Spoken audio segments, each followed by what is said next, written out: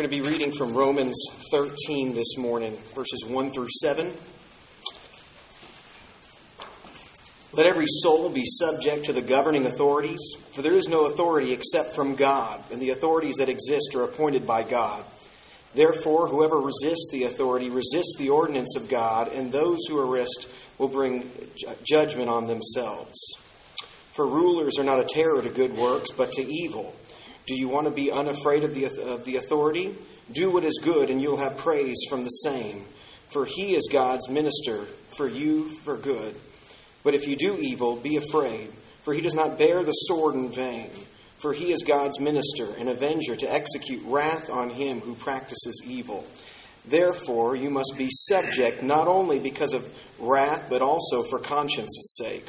For because of this you also pay taxes, for they are God's ministers attending continually for this very thing.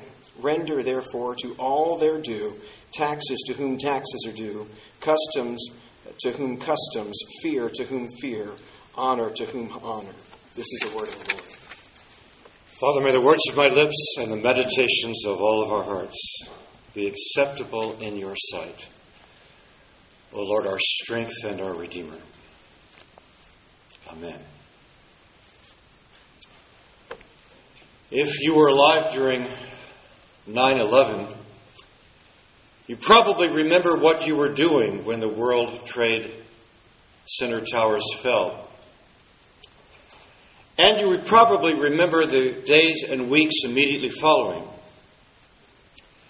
You could walk down the street and there was a sense of citizenship, of camaraderie, of a common bond. We were kinder to one another. We were more likely to stop and to help one another. Something had happened which pulled us together as a people, as a country, as a nation in a way that, with the possible exception of the assassination of John F. Kennedy and Martin Luther King Jr., I recall as unexcelled in my lifetime. Church attendance rose. That event pulled us together for a time as citizens. We were reminded that we have certain responsibilities and certain opportunities together. Unfortunately, it didn't last very long, at least not in my experience. At most a matter of weeks, actually, I think it was a matter of days. Now, 14 years later, we are deeply divided as a nation. Race relations are at the lowest point they have been in 50 years. Personally, my assessment is that they are worse than 50 years ago during the great era of civil rights.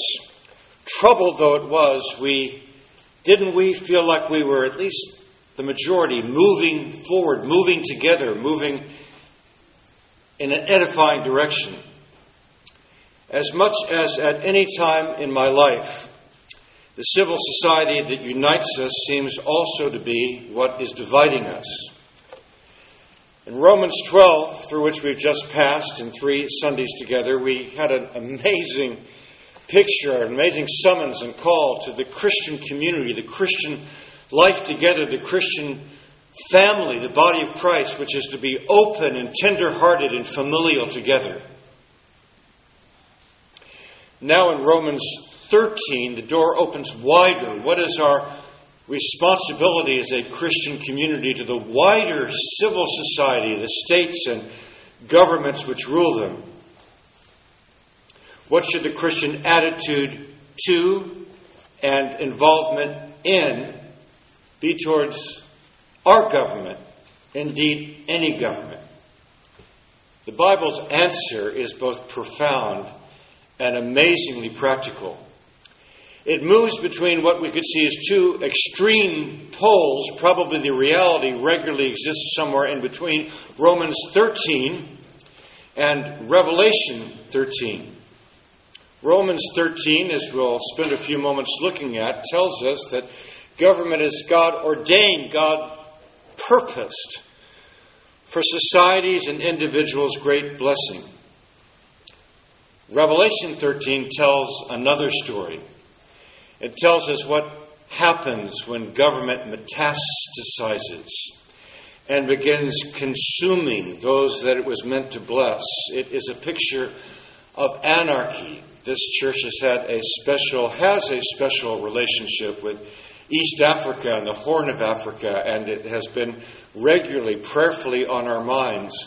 What happens to a civil society when there is no governmental restraint whatsoever, or hardly any? It is befalling the people of Somalia. You've heard Romans 13. Thank you, Ben, for reading that to us. Now, here, Revelation 13, in what admittedly is going to be a savagely edited, I edit Scripture with fear and trembling and with caution, but to get the sense of this chapter, here is an edited version of Revelation 13. I saw a beast rising up out of the sea, and all the world marveled and followed the beast, and they worshipped the beast, saying, "Who is like the beast?" Then the beast opened his mouth in blasphemy against God. Then I saw another beast coming out of the earth. He causes all, both small and great, rich and poor, free and slave, to receive a mark on their right hand and on their foreheads, so that no one may buy or sell except one who has the mark or the name of the beast or the number of his name, 666. Government in this vision has left its God-ordained channel and has become an instrument of Satan. So here are the two extremes. Government cannot be either divinely given and part of God's good purposes for human life, or it can be demonically possessed, cancerous, and trying to devour all of life for its own benefit. It can be either a blessing or a bane. It can be either God honoring or Satan serving. Romans 13 or Revelation 13. Those are the options. So, a magnifying glass for just a few short minutes on Romans 13, our text for today. In Romans 13, we see God's proper place for governance. The government, the state, has a legitimate, if limited, role. Government's role is to establish order, to restrain evil, and to promote justice. I realized how immediate and savage are the forces of anarchy arrayed against us. The last time I was in Scotland and the hinterlands and looking at these castles which dot the landscape here and there, everywhere you look, they're not like the American imagination this side of the pond might be, at least of English castles of landed gentry and beauty. In the Scottish, some of them are beautiful, but all of them rugged and most of them small. They grew up as defensive fortresses so that the agrarian families who had settled and raised family and raised crops, when the scavenging hordes, the nomads and soldiers and brigands came in, against which they had little or no defense. It was not their lifestyle. Their only defense was to go up into the castle keep where they had provisions and wait them out.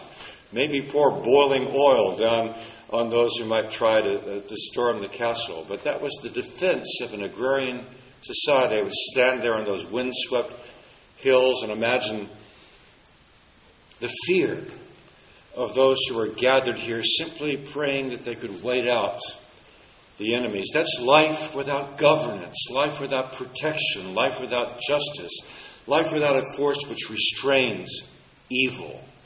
It is government's good and proper role. Even before God gave the 10 Commandments to His people, this necessity to restrain evil and promote justice can be seen in the biblical text. Exodus 18. It says, Moses took his seat to serve as judge for the people, and they stood around him from morning till evening. And 2 verses later, we are told why Moses does this in his own understanding. He writes, the people come to me to seek God's will. Justice, law, governance. It's not a whim. It is not a decision, when it's properly anchored, of the majority or the ruling elite. It is anchored in transcendent values and absolute truth, in God's justice Government is given to reveal that. The Bible teaches then that the state serves a divinely appointed purpose, a divinely defined task, although it itself is not divine. It is legitimate, but limited. One of my two favorite contemporary ethicists, Christian ethicists, one I just think I want to say his name, Stanley Hauerwas. The other has a fine name as well, as a French writer, Jacques Ellul. Jacques Ellul summarizes the responsibility of the church in the world. He writes, "The Christian who is involved in the material history of this world, politics, the political order, the Christian who is involved in the world is involved in it as a representative of another order, another master than the prince of this world, another claim than that of the natural heart of man. Thus he must plunge into social and political problems in order to have an influence in the world, not in the hope of making it a paradise, but simply in order to make it tolerable." End quote. The Christian is to be involved in the state, in governance, in government itself, because it is ordained of God, Romans 13 makes clear, and part of God's good purposes for restraining evil and promoting justice and blessing human life. We are called to be Christian citizens, involved in the government, but never worshiping it. On the other hand, the Bible teaches that the state regularly tries to expand its power and move beyond this God-given mandate. Revelation 13, which we've just heard together, portrays the earthly order as becoming a beast, rising up out of the earth and blaspheming God. Governments, with rare exceptions, maybe no exceptions, seek to expand their power beyond the mandate to restrain evil and promote order and preserve justice. Most often, they do this by trying to claim a religious status or a religious authority themselves, understandably so. They, if not explicitly, intuitively must understand that religious institutions, religious authority is the only institution in our world that makes a claim which rivals, indeed surpasses that of the state.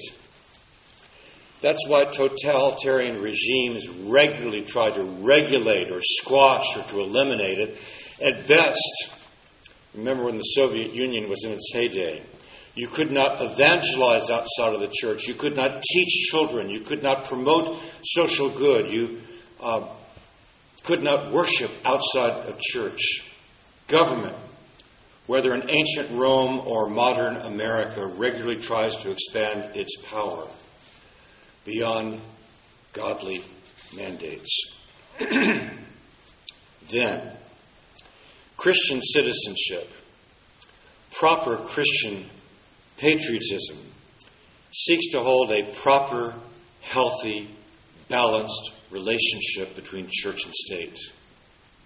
Perhaps I shouldn't say balanced, imbalanced, but proper. Every generation has an obligation to seek a new, healthy relationship. Both church and state have roles to play, their role. Christ's teaching clearly delineates what this is when his enemies come to trap him.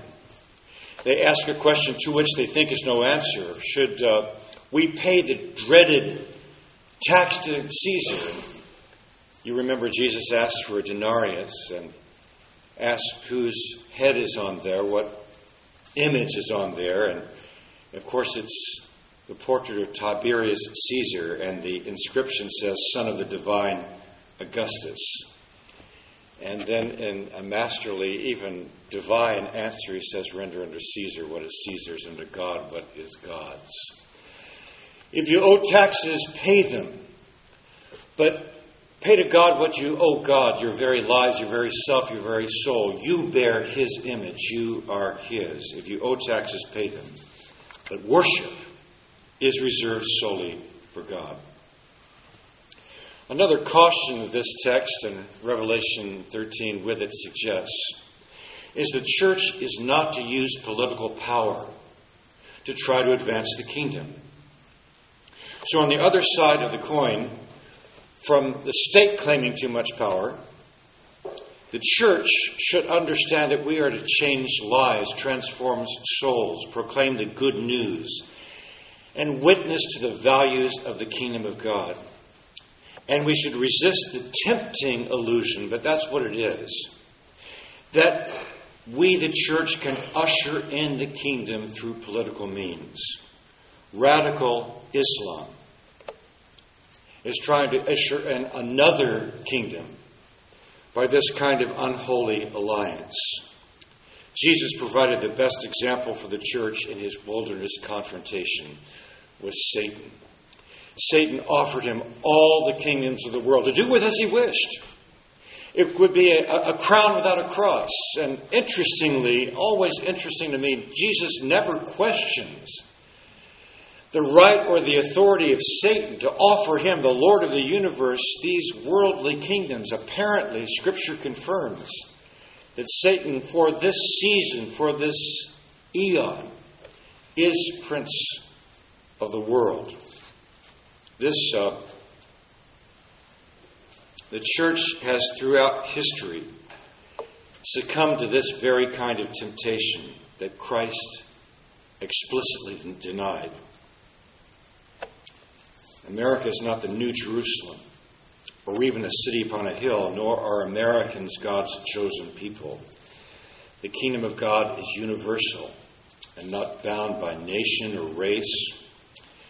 Again, Jacques Ellul says, the Christian is to be involved in the world, not in order to diminish the opposition between this world and the kingdom of God, but simply in order to modify the opposition between the disorder of this world and the order of preservation that God wills for it. And here's the critical part. Not in order to bring in the kingdom of God, but in order that the gospel may be proclaimed, that all people may really hear the good news of salvation through the death and resurrection of Christ. So the state, properly functioning, does not coerce the kingdom. It cannot coerce the kingdom. It cannot and it should not even try to establish the kingdom, but it can provide safety and security in which the gospel can be shared and heard and lived. So the implications for us is that we are to be Christian citizens, Christian patriots. Our task as Christians, no matter what government we find ourselves attached to, is to be good citizens. As he regularly is, C.S. Lewis is helpful again here. He recognizes that we are not to confuse love of God and love of state. We are Christians first and citizens second or third or fourth, somewhere down the line. Remember that Christians were first persecuted by the state because we refused to bow the knee to Caesar. We will not call Caesar Lord. He is not Lord. There is only one Lord, Christ who is Lord. But Lewis says patriotism is good training wheels for love. We do not love exclusively those who are near and local, but we should love them first. We learn how to love more broadly and universally by caring and loving the land and the neighbors and the citizens and the fellows who are in our midst. Christian citizenship is training ground for world citizenship. Lewis writes, we all know now that this love, this patriotic love, becomes a demon when it becomes for us a god. Some begin to suspect that it is never anything but a demon.